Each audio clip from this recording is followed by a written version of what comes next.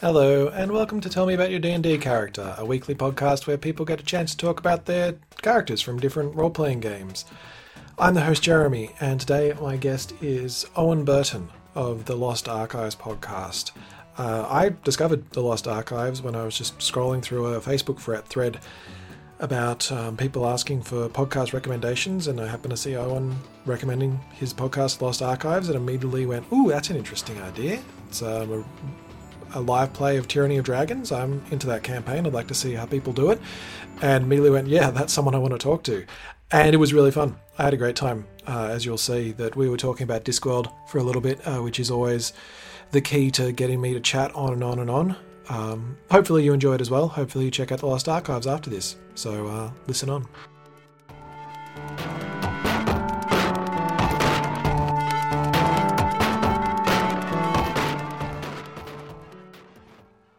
So every time someone else would be talking, there'd just be and eventually like, can look, I know what's happening. We're just going to stop halfway through, tell them to turn the microphone off, and it'll be fine. But yeah, I just didn't want to draw attention to it because most of the time we managed to save it.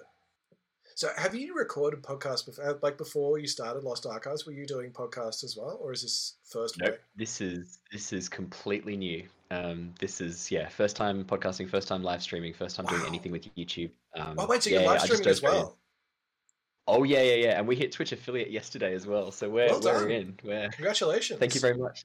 It's been Yeah. a crazy ride. Yeah, I can Um, imagine. yeah, and I'm actually pretty new to D&D as well. I've only been Really? playing for like 3.5 years. Well, that's Um, not that new. I know some people have only picked it up this no, year that's and are true. going out and doing it, but 3.5 years. I mean, Oh wow, that's okay, still yeah. new. Yeah. That is, That. yeah. I've only ever been a DM basically. I've like Yeah. played as a character maybe twice because Wow. once you start DMing, that's it. You get stuck in it, and no one Yeah. wants to DM. Yeah. There's the forever DM, and it's such a true trope that once you're in it, and it helps when you're creative, like, and you've got all those ideas kind of popping in your brain, and you want to DM all the time. Uh, I'm Yeah, I'm fortunate enough that I love it either side of the screen. I'm quite happy to be a player and quite happy to sit down and go, right, here's an adventure, off you go, enjoy. But I think there's a lot of people who they're stuck on just DMing all the time. And the only time they get to make a character is when they put an NPC in front of somebody. yes. I now incorporate very complex like player character NPCs into my game so that I at least can can live out some Yeah. of those character ideas I come up with. My D&D It's Beyond account is just full of just random characters. Like I'll be at work and I'll have a quick break and I'll be like, oh, that's a good idea for character. Quickly make that. it's so great. And even just the Check them in that. randomization. Just hitting the quill, I'm going to Yeah. randomize it. I've got this weird person they run into in a bar. Mm, I found yeah, absolutely. it's great for villains and bosses as well because So you can good. just. Yeah.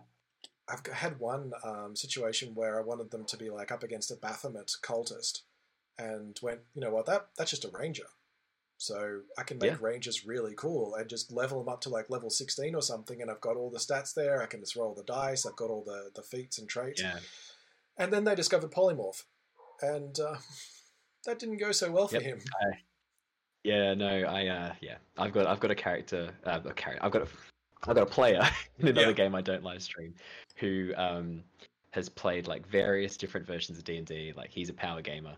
Um, min maxes like he's full, and so he comes up with the most incredible strategies. Like so he got given a bag of beans in Oh, great. one of our sessions, which was a random loot thing. And so he ended up basically like sinking a town because it was like Venice style, and he planted a couple of bag of beans, and it unleashed like 3 bullets on the town that sort of Oh my dug up from god. underneath. And I was like, "Fuck! Like, how do I do this?" Because he rolled the same number like three Yeah. times, and that was it. Like that's just destroyed the town. So he loves that sort of shit where it's all these interesting characters. No, just rip that up in the bin. Yep. Yeah. It's like, there goes all the NPCs. I built the entire backstory. I built the royal family. No, they're all dead now. They've sunk into the ocean. Now they're a rodent now. They've been polymorphed. Now they're a shrew. Yeah. Oh, but I find that the power gamers do love the wackier style of D&D. They're willing to take those risks. They're Yeah. willing to have a bit of fun, to roll the dice, as it were, and Hmm. um, go all in with a really crazy idea and see what happens. Yeah, because I think they've spent so long kind of building this perfect character for them. They've kind of tweaked every situation, but they can't Yeah. tweak what they're going to be fighting. That they're going to be up No. against this thing and have no idea what it is and no idea what it's going to be able to do. So they want that feeling of uncertainty and that randomness that things like the bag of beans can give them. Yeah. And they're the sort of players who like you give them a deck of many things and Oh that's yeah, it, campaign over. yeah. Yeah. I refuse to have a deck of many things in most of my campaigns for simply the reasons like I don't know what's coming out of that thing. I think I Yeah, saw. I created a lesser version called the Tarot deck of things. It was based on like a tarot deck, and it was much more chill. Like there was no world-ending shit that could happen, but it still caused like untold chaos in my campaign to the point where I now avoid using my own homebrew item. I've spent ages making like custom cards and everything for. I'm too scared to introduce it because of the shenanigans that happen when I bring it out. That's the campaign ending deck. It's like great, we're wrapping up. It's level 20. Here's the tarot deck of many things. Yeah. Like one of the players is ready to move overseas. You're like, okay, everybody, here we go. Here we go. This is We're not going to introduce a new player at level 13. Let's just do this. This is something I want to talk about. I mean, campaigns end, and you do kind of want to have an epic ending, and something like that is quite appropriate for it because they're going to remember it. Do you reckon that's the most memorable thing that they've done? That it's always the hijinks and the shenanigans that come out of stuff like that, or is it more somebody's epic moment of confronting the person who killed their father? Yeah, I think so generally the campaigns that I've been involved in with running have been a mixture of seriousness and comedy. And it's interesting that sometimes you get the serious moments, the ones that really stand out. So the one that stands out to me in the podcast is Emmerich. Spoilers if you're not up to date. Emmerich has actually left the party. Yeah, that's okay. Emmerich actually recently left the party. The player Jared wanted to try out a new character. He sort of found that Emmerich was in his words, a bit too murder hobo-y. So he wanted to try out a new character. So he's playing a new character, but the reasons that he had his character leave actually really related well to his backstory, and it was a really tender moment, like when he left.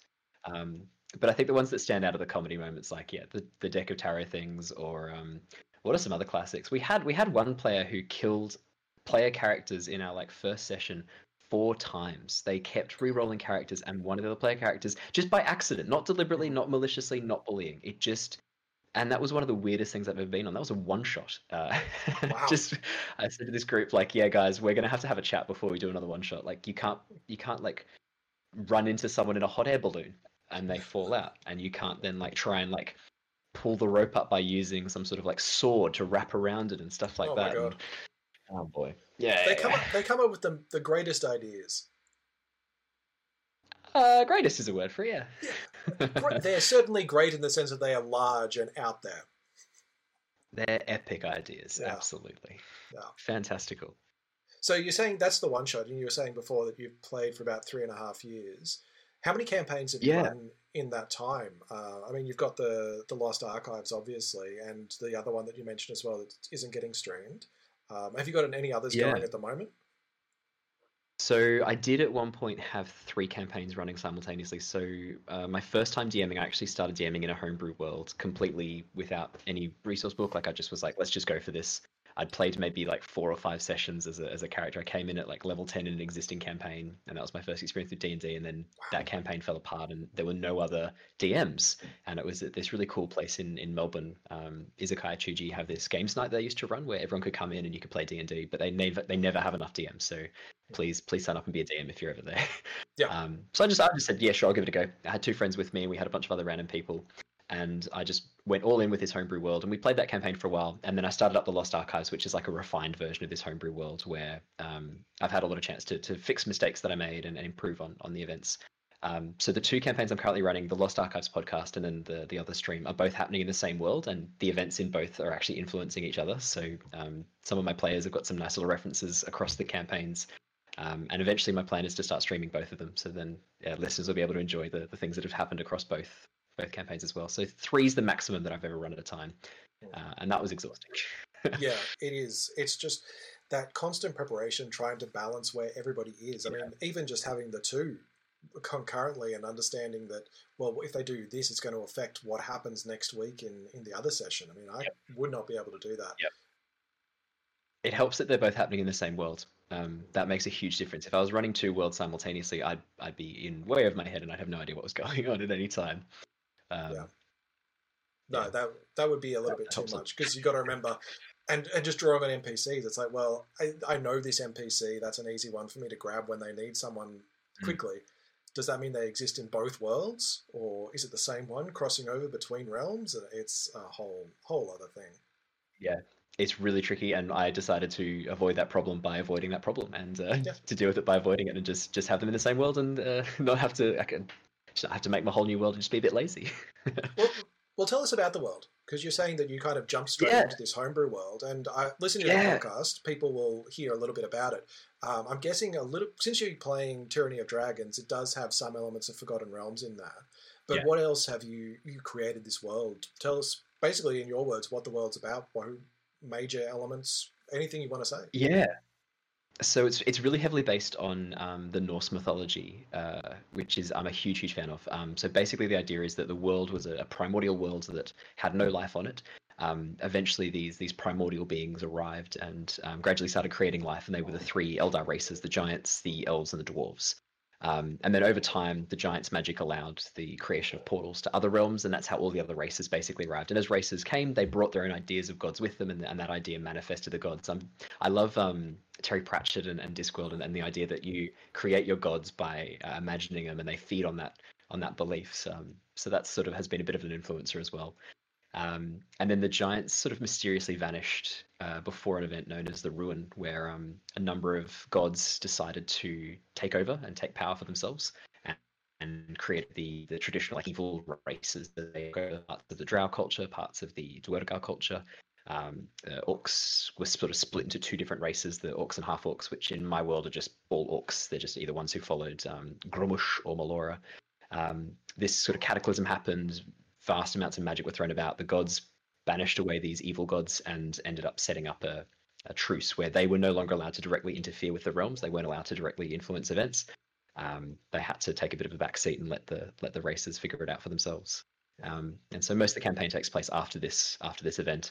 But some of the characters are actually from before the event. I wanted to incorporate the idea of Warforged being these immortal soldiers. So um, one of our players, Andrew from the Lost Archives, who's playing an Asimar monk.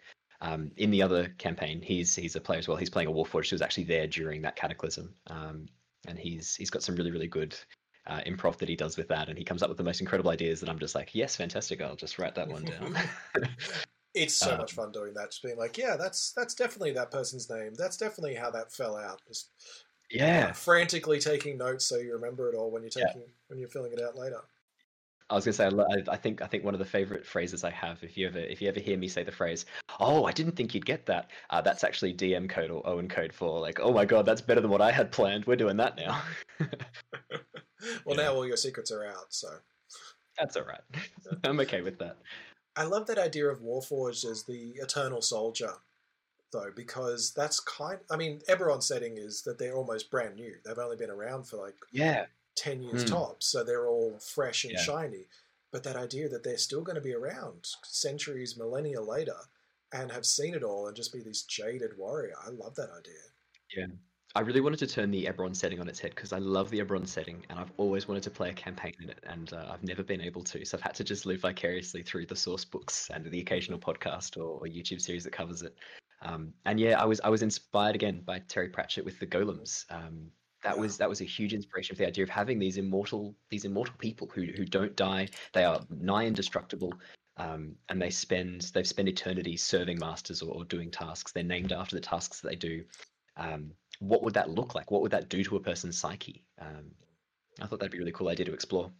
Yeah, I think this is exactly the kind of thing that D&D is kind of designed for, and particularly when you're building Yeah, a homebrew world, that you can come up with this concept, this theme of something like servitude, something like what is it like to live forever, and tweak it out, kind of draw it out in different elements, and say, well, you could have a Warforged villain who's just got fed up with all of these things. You're getting fed up with being in servitude for all of their life, so they've become a revolutionary, or just a character figuring out, well, what is my purpose when I don't have a task to do? Yeah, it's interesting that all the Warforged that I've had as NPCs tend to be quite like nihilistic. Just just how it works apparently. I'm running an Eberron game for one of my groups once a month, and so far they hate every Warforged they've come across, simply because Whoa. they're heavily involved with the Lord of Blades plots. So most of the time when they Okay, come across a okay. Warforged, the Warforged's trying to kill them, and they've become Yeah, okay, I can see how that might be a trigger. yeah, they're a little bit prejudiced against the Warforged right now, but I'm hoping to bring them around eventually. We'll see. So yeah, but Absolutely. changelings are all over the place, so they're so I mean, I think I noticed when I was listening to the podcast that there was also a shifter character, um, Yes, yeah, there and I assume is. that was just drawn directly. I'm not going to say which one.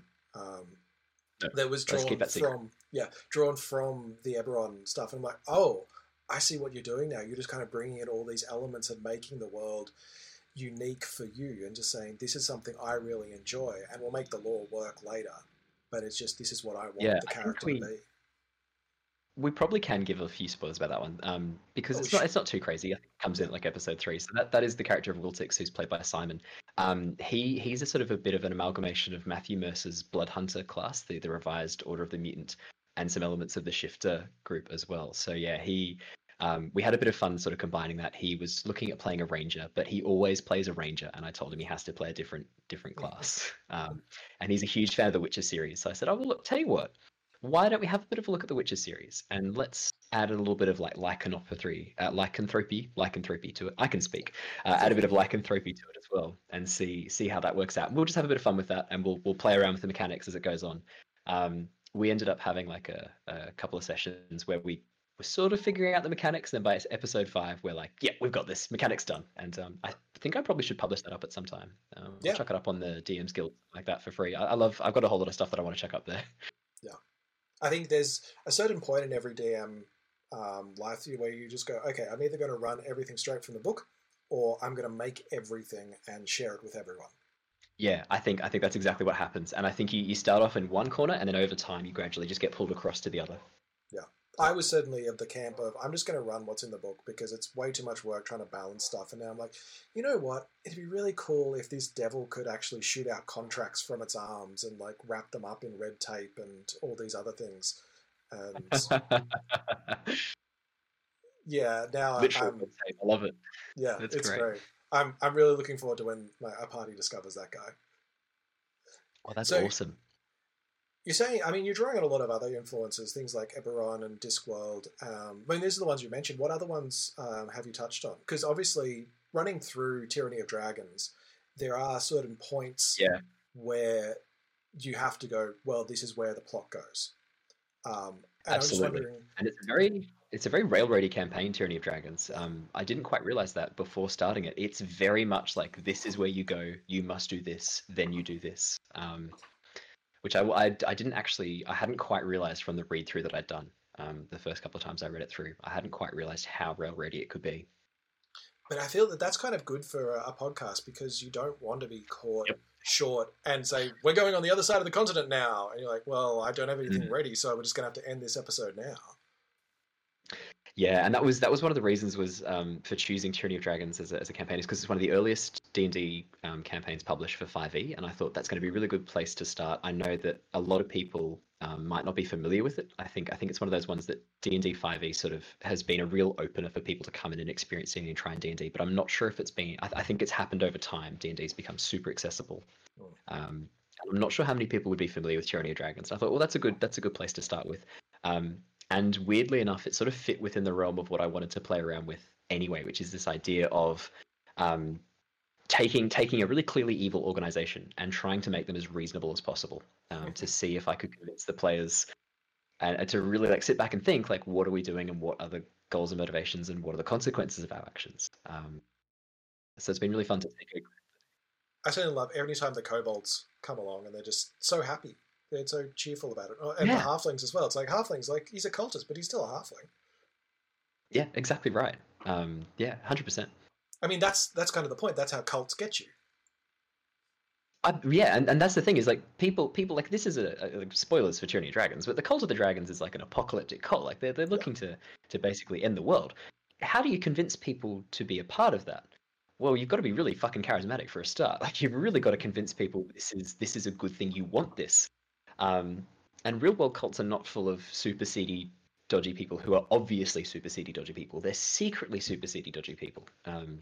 So I wanted to have that sort of bubbling way under the surface, but on the surface they appear somewhat reasonable.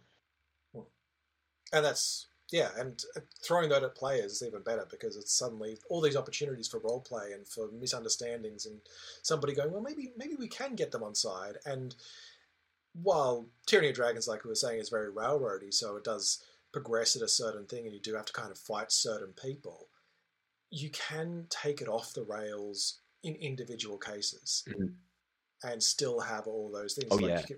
you can go, that NPC, well, instead of defeating them, they just give you the information. Yeah, we actually had a pretty major one. Early on, one of the mini bosses, as it were, is a half dragon called Langdodrosa. And I had a chat with Claire, who's playing a Dragonborn, and I thought, oh, wouldn't it be interesting if rather than being a blatant half dragon, he's actually more sort of on the Dragonborn side of things, and we'll give her a chance to actually have interacted with him in her childhood. And they had a very similar upbringing, and he ended up joining the cult, and she ended up going in her pathway and joining the adventurers.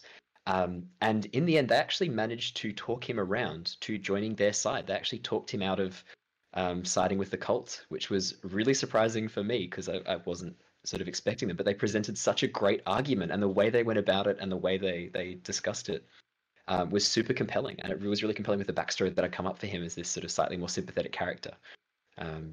So it was really cool. So they've talked their way around one quite heavy fight already and actually brought him on side. So he's actually going to be making a few comebacks. Whereas in Tyranny of Dragons, the module, his role is to die in Chapter 2, a gruesome death at the hands of the party.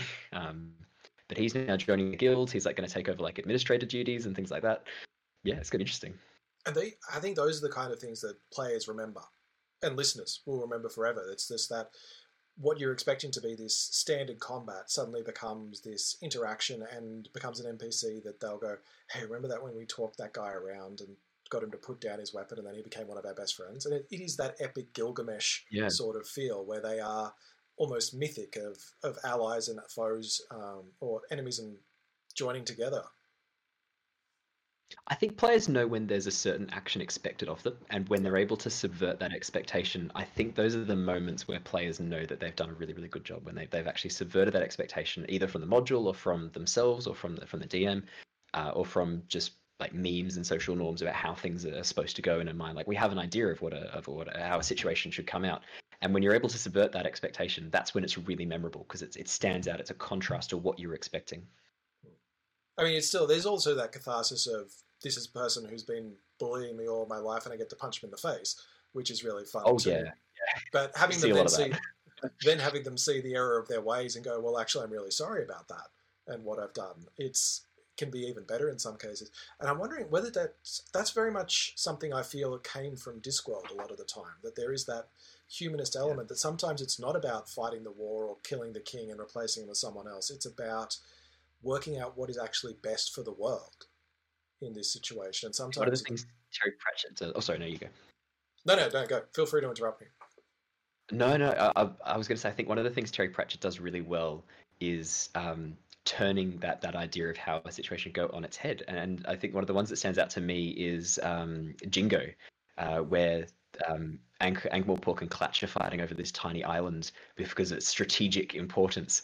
Yeah. And the way that situation is resolved by the patrician, despite the fact that the Ankh-Morpork army goes over and begins fighting on that Clatchian soil, the way that situation is resolved is actually by sinking the island so that it's no longer a point of info. That was brilliant. Like surrendering completely the patch of land and then allowing the island to naturally sink back down to the bottom of the ocean. Like brilliant. Absolute bloody legend. So Terry Pratchett. It's just brilliant. He was amazing, and I feel. I remember reading many, many years ago, I think it's in the GURPS Discworld book, where there was the role-playing system for it. It mentioned that he played Dungeons & Dragons like way back in the 80s and actually had the luggage comes from part of that he had a little magic box on legs that followed him around. Yeah, so, that was crazy. I think it's also in like the Science of Discworld, in one of the blurbs as well. He mentions like some of his sources. Yeah, which is so cool. It's like it just seeps into the brain of a certain, I don't want to say a certain type of person, but it kind of is that there is that creative spark that these ideas will naturally percolate, and part writing, part part acting, and that's what dungeon mastering and role playing kind of is. Yeah, it's. I think what was really surprising for me is that D&D is a combination of being a story writer, an actor, and a mediator. It's sort Yeah, of a trio of those three, and it's sort of figuring out how to balance those three. yeah. That occasional part of being a therapist to a group while you're acting as a goblin is all too real. Yeah, yeah, and because all my goblins in my world have New Zealand accents, that's Yes. been particularly fun. I was just doing a session zero with a mate the other day for a campaign he's going to be running, and realized that what I was creating out of this character that I was planning on playing was very much almost a therapy session for myself. That I'm like, you know what I'd like to be. This is the person I would like to see myself as and have a viewpoint that I would really enjoy. So yeah, I'm going to play that. I'm like, okay, so might need to go back to therapy for a bit just to work that out, or I could play D&D with my friend. Yeah, well, it's funny you mentioned that because I've noticed that a couple of players, so Claire in particular, in the very first campaign I ran, which was on a homeworld called God, I can't even remember now. How sad's that? She's a doctor now, but she was a med student at the time, and the character she played was based on people that she'd interacted with that she was trying to understand. So she was basing them on these like very rude, arrogant male doctors who are sort of coming into a situation and being completely overbearing, complete assholes to all the students and all the ward staff. And she sort of played that character as a bit of a way of exploring and understanding that psyche. And in the podcast, we had a guest character come on who, Gloria, who's played by Alice. And again, she was basing it on a real world person who she was trying to understand. So I think absolutely there is an element of therapy there, or an element of trying to explore a person or an event or a series of events or an experience in a different way, and to experience it in a different way to try and gain new meaning from it. Yeah, that's a fascinating one. I hadn't really thought about doing that in my games. It's normally more of an aspect of myself that I want to understand more. But that's such a great idea for how do you deal with a situation that you don't really understand? Well, I just step into their shoes and figure out what they're going through or why are they acting this way, and maybe I can understand what's going on with them. That's a great idea. I think for Claire, the being the brusque male doctor was an element of catharsis. It's like, well, this has been Yes. done to me all day. Now I get to do it to the party. Another element, a little bit of the power fantasy that every role player loves. I was actually, for the most part, I'm really proud of my players. That they're really like they've been absolutely fantastic at taking a step back. Like you can sometimes get players who really want to take over and be in the spotlight and want to rule the role play and rule the campaign. I've actually not had too many issues with that. Super early on when I was running some one shots and things like that, I did have some issues with players like that. But the current group that I'm playing with in both the podcast and on the other sessions, really amazing group dynamics. And when you find that, it's really special. It's a magical concoction where everyone works in perfect harmony, people get along. And that's when I find the really good roleplay happens, when everyone's comfortable enough and they understand each other and they know how people are going to be working together, and they know that they can say as much or as little as they want, and the rest of the group's only going to be supportive regardless of what that choice is. I've heard that. I think it was just listening on another podcast where I think it was the Dragon Talk one where they were talking about stepping back and helping someone else's story helps your story. Absolutely. Yep. I So, could not agree more. That's a really powerful sentiment. I wish I could take credit for it, but I can't. But I'm wondering, so did you everybody on the podcast, were they friends and mates of yours before you started playing together, or is it something that you've kind of developed over the 3 or so years of running games? Yeah, so Claire, I used to live with. We were housemates while she was studying and when I was first working. Simon, I used to work with. He only recently left the job that I'm working at. He's moved into a sales job. Andrew is his friend, and then we were all sort of friends outside of that through Simon. Jared, I met through D&D as one of the rare times I got to be a player in another campaign. Jared was a player in that campaign too. We started Descent into Avernus, and I was having a lot of fun playing a bard warlock multi-class. And Jared was part of that, playing a dwarf cleric, and he was so engaging in role play and so fun to play with. I thought when I do start this, I'd love if he could join in. And sure enough, he was super keen. Like he actually wants to start doing streaming and things like that as well. So it was just perfect timing. And so he's been a huge part of the podcast and also the live stream gaming sessions and things like that we've done outside of D&D. And how long have you been planning the podcast before you kind of took the plunge during lockdown and said, this is when we've got the time, this is when I'm going to be able to do it? Yeah, like 2 weeks. Not much time at all. It was I tend to dive headfirst into stuff and sort of just go all in and figure it out as I go along. And it's so far has worked out okay, despite some like teething technical issues. And I've like changed podcast hosters like twice because I didn't do my research well enough and things like that. Yeah, but it's all worked out okay. And luckily, everyone who was on board, because we'd been planning to do the campaigns. The campaign was set up and ready to go. The world was completely written. I had everything ready for the world. And the decision to turn it into a podcast came with coronavirus and with lockdown, where we couldn't meet up in person to do our sessions. We were using Roll20 and Discord anyway. And I thought, hey, why don't we just record this and we can listen back and I can use it as a resource for me if I happen to forget plot points, or if you guys want to listen back, we can record it. And so I recorded I recorded like a pilot episode and then episode 1. And right before we started doing episode 1, I was like, quick, you need to think of an intro. We're going to do this as a podcast now. So that's the origin of the hello, is I didn't know what to say. So I just went, hello, welcome to the Lost Archives. But hey, now it's your catchphrase. I've been bullied into keeping it. Yeah, I was trying to change it, but I've been banned by my players. I'm contractually obliged to continue saying that for the rest of my days. Yeah, once you've got something that's iconic, then you're stuck with it, unfortunately. Just repeating a greeting. Yep, that's it, guys. That's the secret to success. Repetition. It gets people in people's heads, and they just remember it, and that's how everything works. I wish I had learned like Draconic or something like that and done my introduction, like welcome. That would have been great. I wish I'd done something like that now. I do have a Dothraki dictionary around somewhere. Ooh, that could be good. Yeah, I think actually no, sorry, it's the audio CD, so it's the proper linguistic version of it. But then again, it's only really if you're running a Game of Thrones one. But I do have that question actually. You've been playing D&D for about 3.5 years, and you've run a few campaigns. Have you looked at any other systems, or have you played any other games in that time, or even before that you tried out, didn't really enjoy as much as D&D? I did an intro to Edge of the Empire, which I've always wanted to get back into, which is the Star Wars roleplay. It is so much fun, and I've just never had a chance to either set up and run a game, and I didn't want to run a game without at least playing a game first. And so I think I did like half an hour of an intro to Games Workshop, and then it got cancelled because the fire alarm got set off. So I never got to actually get into Edge of the Empire, which it's a crying shame. I've had a bit of a look at Pathfinder as well, and I've taken some inspiration for monsters, any homebrew monsters and items. I think 1 or 2 of them have been inspired by some Pathfinder stuff as well. Yeah. There's some really good stuff in Pathfinder to just kind of draw almost directly over, because it's already got that Dungeons and Dragons roots from 3.5.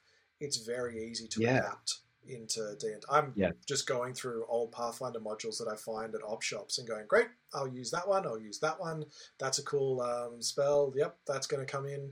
It's wonderful.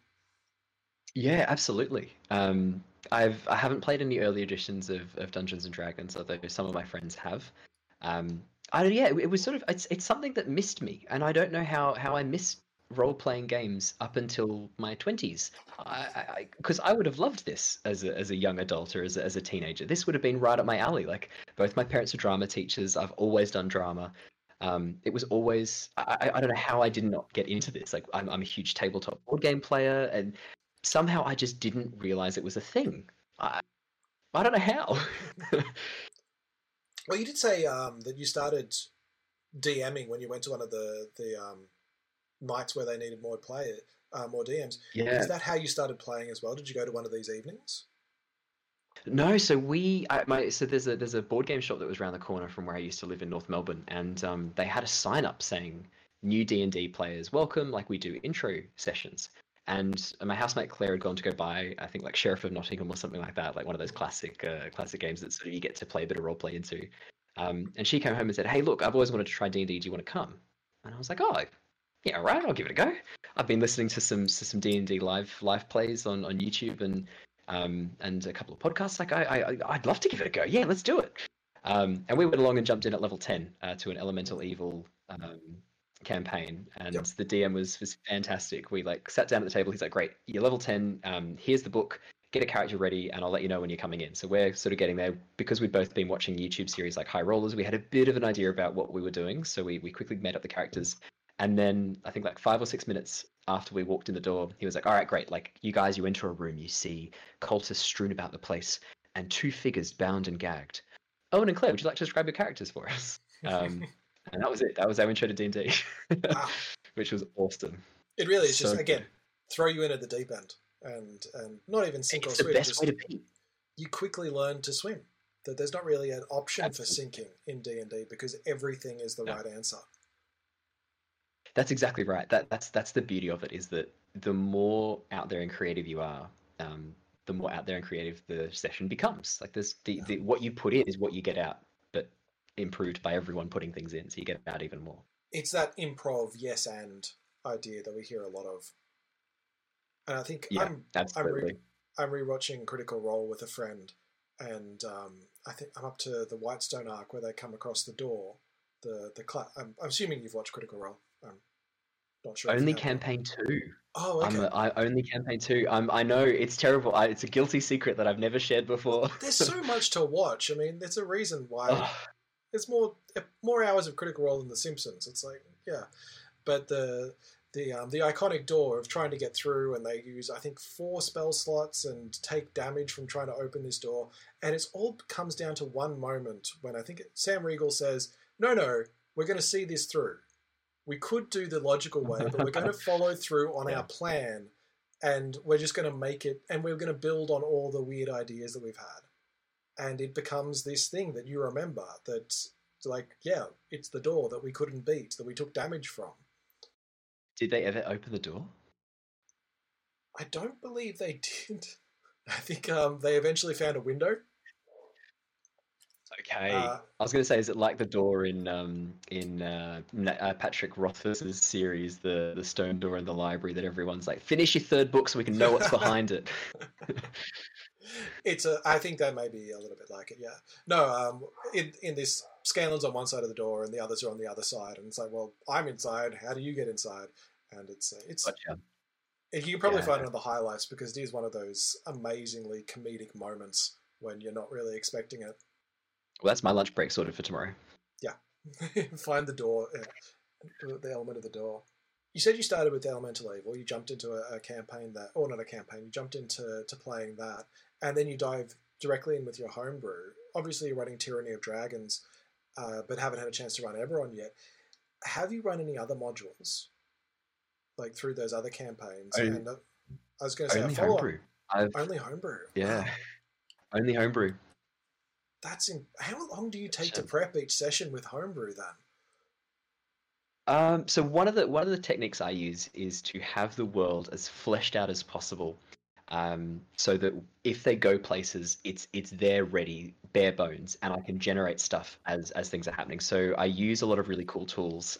Agnaz's fantasy map creator is awesome for creating world maps, and it's linked into another one that creates town maps for you. And then I use a lot of resources that build upon those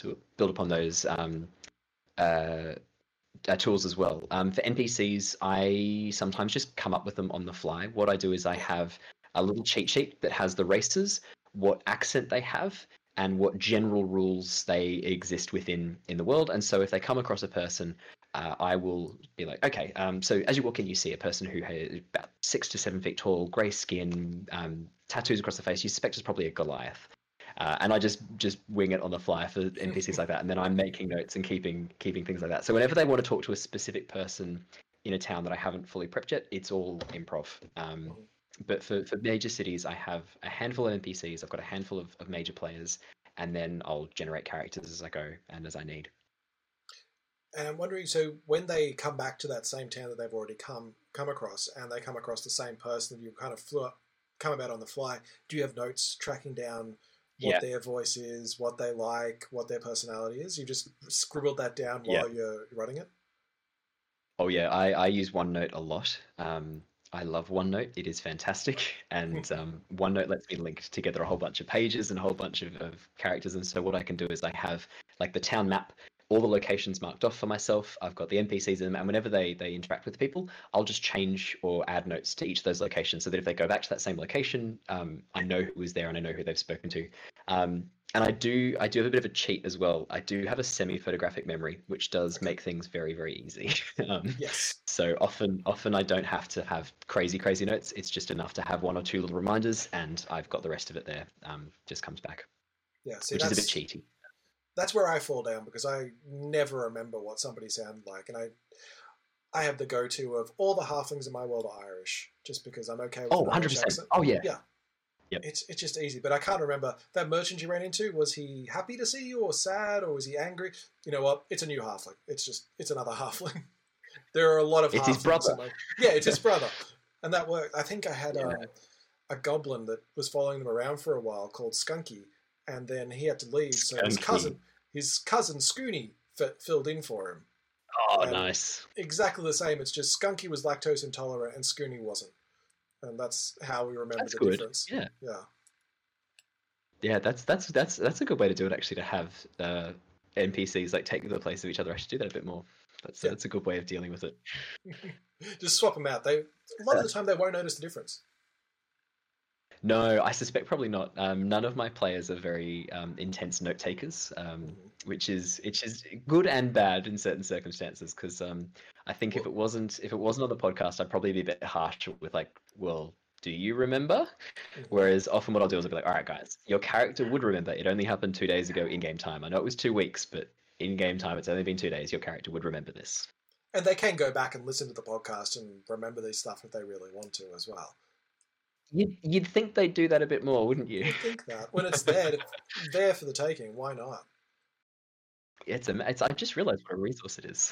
Yeah, it's wonderful. You've got your own wiki. You can just keep going back and go, what happened the other week when we were talking to that Dragonborn? It's great. But the other campaign that you're not streaming yet, but want to, is that another module? Or is that pure homebrew all the way? Pure homebrew. Yeah, pure homebrew. Just really having some fun with it. Yeah, so far what I've been doing is that campaign, the name The Lost Archives, that campaign is actually exploring what that means. I haven't had a chance to incorporate that into the podcast yet because we're doing Tyranny of Dragons module. I've got an idea of where it's going to fit in, but it's pretty far away. So hopefully we get there. Fingers crossed. But yeah, fingers crossed. Yeah. So it's a little bit inspired by the Lost Library of is it Akka in Avatar: The Last Airbender? This idea of Yes. Lost Library that was buried beneath the sand. I loved that idea of having this repository of knowledge, and so the giants before they left, they had this area where they recorded all knowledge and all magic and all information in the world.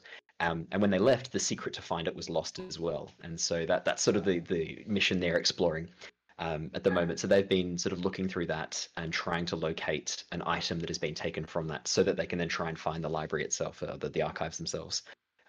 And so that's been really good because it's not been particularly hard to figure out. I've just basically had the world open to them wherever they want to go and however they want to explore. They're welcome to. I know where the archives are, and however they go about locating them is entirely up to them. And they've had a really really good run of it so far. They've just started a whole bunch of seafaring stuff, which has been lots of fun to run. I've not done too much nautical stuff, so that's been really really enjoyable to have the pirate voice come back out and be like, we named the monkey Jack. Oh, that's great. Well, then you can bring in stuff from Ghost of Saltmarsh as well. Oh yeah. I've had a read through that in the last couple of weeks in preparation for a lot of the nautical stuff. So I'm running that session on Wednesday, and I've got some really really fun ideas. Definitely, there's going to have to be the Flying Dutchman ghost ship is going to have to make an appearance, of course. Yes, because this is what I find. You just go through classic myths and ghost stories and anything, and you just go, "Yep, I'm going to use that. I'm going to use that. I'm going to use that," and it adapts so easily because this is where most of the creatures and adventures are getting drawn from anyway. Yeah, I mean some of the greatest myths and legends of our time from various cultures, it just resonates so well with our understanding of what is human and what is behavior that it just works so well for D&D. So a lot of the Norse mythology has been really inspiring. There's some Byzantine myths and legends that I'm going to look at incorporating. There's one of the lands to the south that is the home of the Dragonborn. I'm going to try and incorporate a bit more of a Middle Eastern theme to the Dragonborn. I just feel like it fits with Yeah. this idea of these proud noble people, these scholars and warriors. It just kind of fits with that history of that region. So I'm really looking forward to. Hopefully they head down in that section. Hint, hint, guys. Can you head south for once, please? And we'll get to explore a bit of that. That'd be really fun. I'm wondering then, is there something besides the Dragonborn area? Is there something that you would like to adapt, like let's say a Terry Pratchett novel would be one of those that you think you could work really well? Because personally, I want to do a one shot that's Midsummer Night's Dream, where it's just that would be wonderful. Where the characters are the actors from the play and getting caught in all these fey adventures, and basically it's just over this one night. But I'm wondering, is there something that you'd like to adapt almost directly and just throw into your world? Yeah, that's a good question. I've maybe not something sort of a whole system per se, but I'd love to do a little bit of the XXXX land from Terry Pratchett, the 4X, which is his version of Australia. I'd love to do something with that, and the idea of it being this sort of ancient land that's writing itself as time goes on. That'd be really fun to incorporate, and I'd also love to sort of incorporate a bit more of what's the place Two Flower is from? The Agatian Empire. Agatian Empire, yeah. I feel like there's a lot more that could be fleshed out there as well, and I'd love to incorporate those elements as well. I'd love to do a really heavy Norse mythology inspired one. I think that's what I'm most excited for now. I've been reading a lot into Viking history in preparation for the Assassin's Creed Valhalla release, and I've been doing a stream of that. So I've been reading up on my Viking history so that I can actually give some like historical context to the creative choices they make with history in Assassin's Creed. And I just, it's so inspiring, the Viking myths and legends. They're so cool. I'd love to do a bit more with them. No, I think that have a very Norse mythology themed. Yeah, there's so much through Norse mythology that just screams D&D. And I think it's absolutely. Yeah. I mean, the fact that all the gods are inherently assholes is just so, it feels so real. Like the whole idea of gods have created these races in their image. Well, if the gods are also great, why are the races so shit? Like, why are we so shit? It makes far more sense that we're like as proud or as arrogant or as jealous as the, like, it makes sense that it goes both ways, that the gods are just as I guess like capricious and as, strange as we are. Their humanity exaggerated. Yeah, because they should be representational of us rather than us representational of them. They should be, yeah. So I love Norse mythology and Greek mythology for that reason, because their gods are so flawed and so human in a way. Yeah, yeah, so human. I think that'd be a wonderful campaign to run, or even just play. I mean, Mythic Odyssey of Theros has done kind of that with the Greek mythology. So I'd love to do a Norse themed one where it's very much focusing on the Norse mythology, because it's just as rich as Greek mythology. Fingers crossed that's the next thing that Wizards of the Coast puts out. I'm going to beat them to it. I'm taking you on, Wizards. We'll watch out for DMs. I haven't overcommitted my time. That is a problem. But Owen, thank you for coming on. It's been so much fun talking to you. Pleasure. Wish we could keep going for much longer, but obviously life's getting in the way and you've got 2 games to run. Where can people find you if they're looking for your podcast? Yeah, so you can find us at The Lost Archives. If you go onto Spotify, Google Play, Podcasts, iTunes, if you just type in Lost Archives D&D, we should come up under Tyranny of Dragons. Otherwise, if you go to The Lost Archives D&D and type in Podbean or podcast on YouTube, it'll come up there. If you want to watch us live, we stream on Tuesday evenings at twitch.tv/The Lost Archives. And to make things even rounder, you can find us on YouTube for the recordings if you want to see the visuals.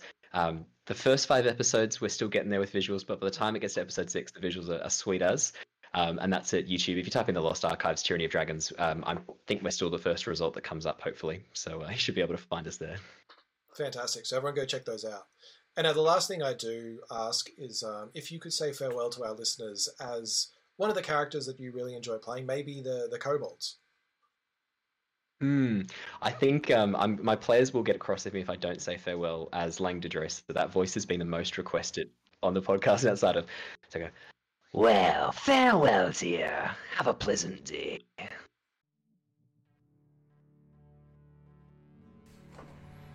Thank you for listening, everybody. I hope you had a great time. Hope you share us with your friends. All the usual ways of heading off to Spotify and SoundCloud and Apple Podcasts and clicking that like, subscribe, review button and leaving us some 5-star reviews so other people can hear about us as well. We are a free podcast at this stage. We do no advertising. That might change a little bit in the future, which gives us a chance to get out to more people, the usual ways of doing that. But you can find me on Twitter as well, which is at tellmeyourdnd, or you can find me on Facebook, which is at tellmeaboutyourdnd. You can see me on Instagram at tellmeyourdnd as well.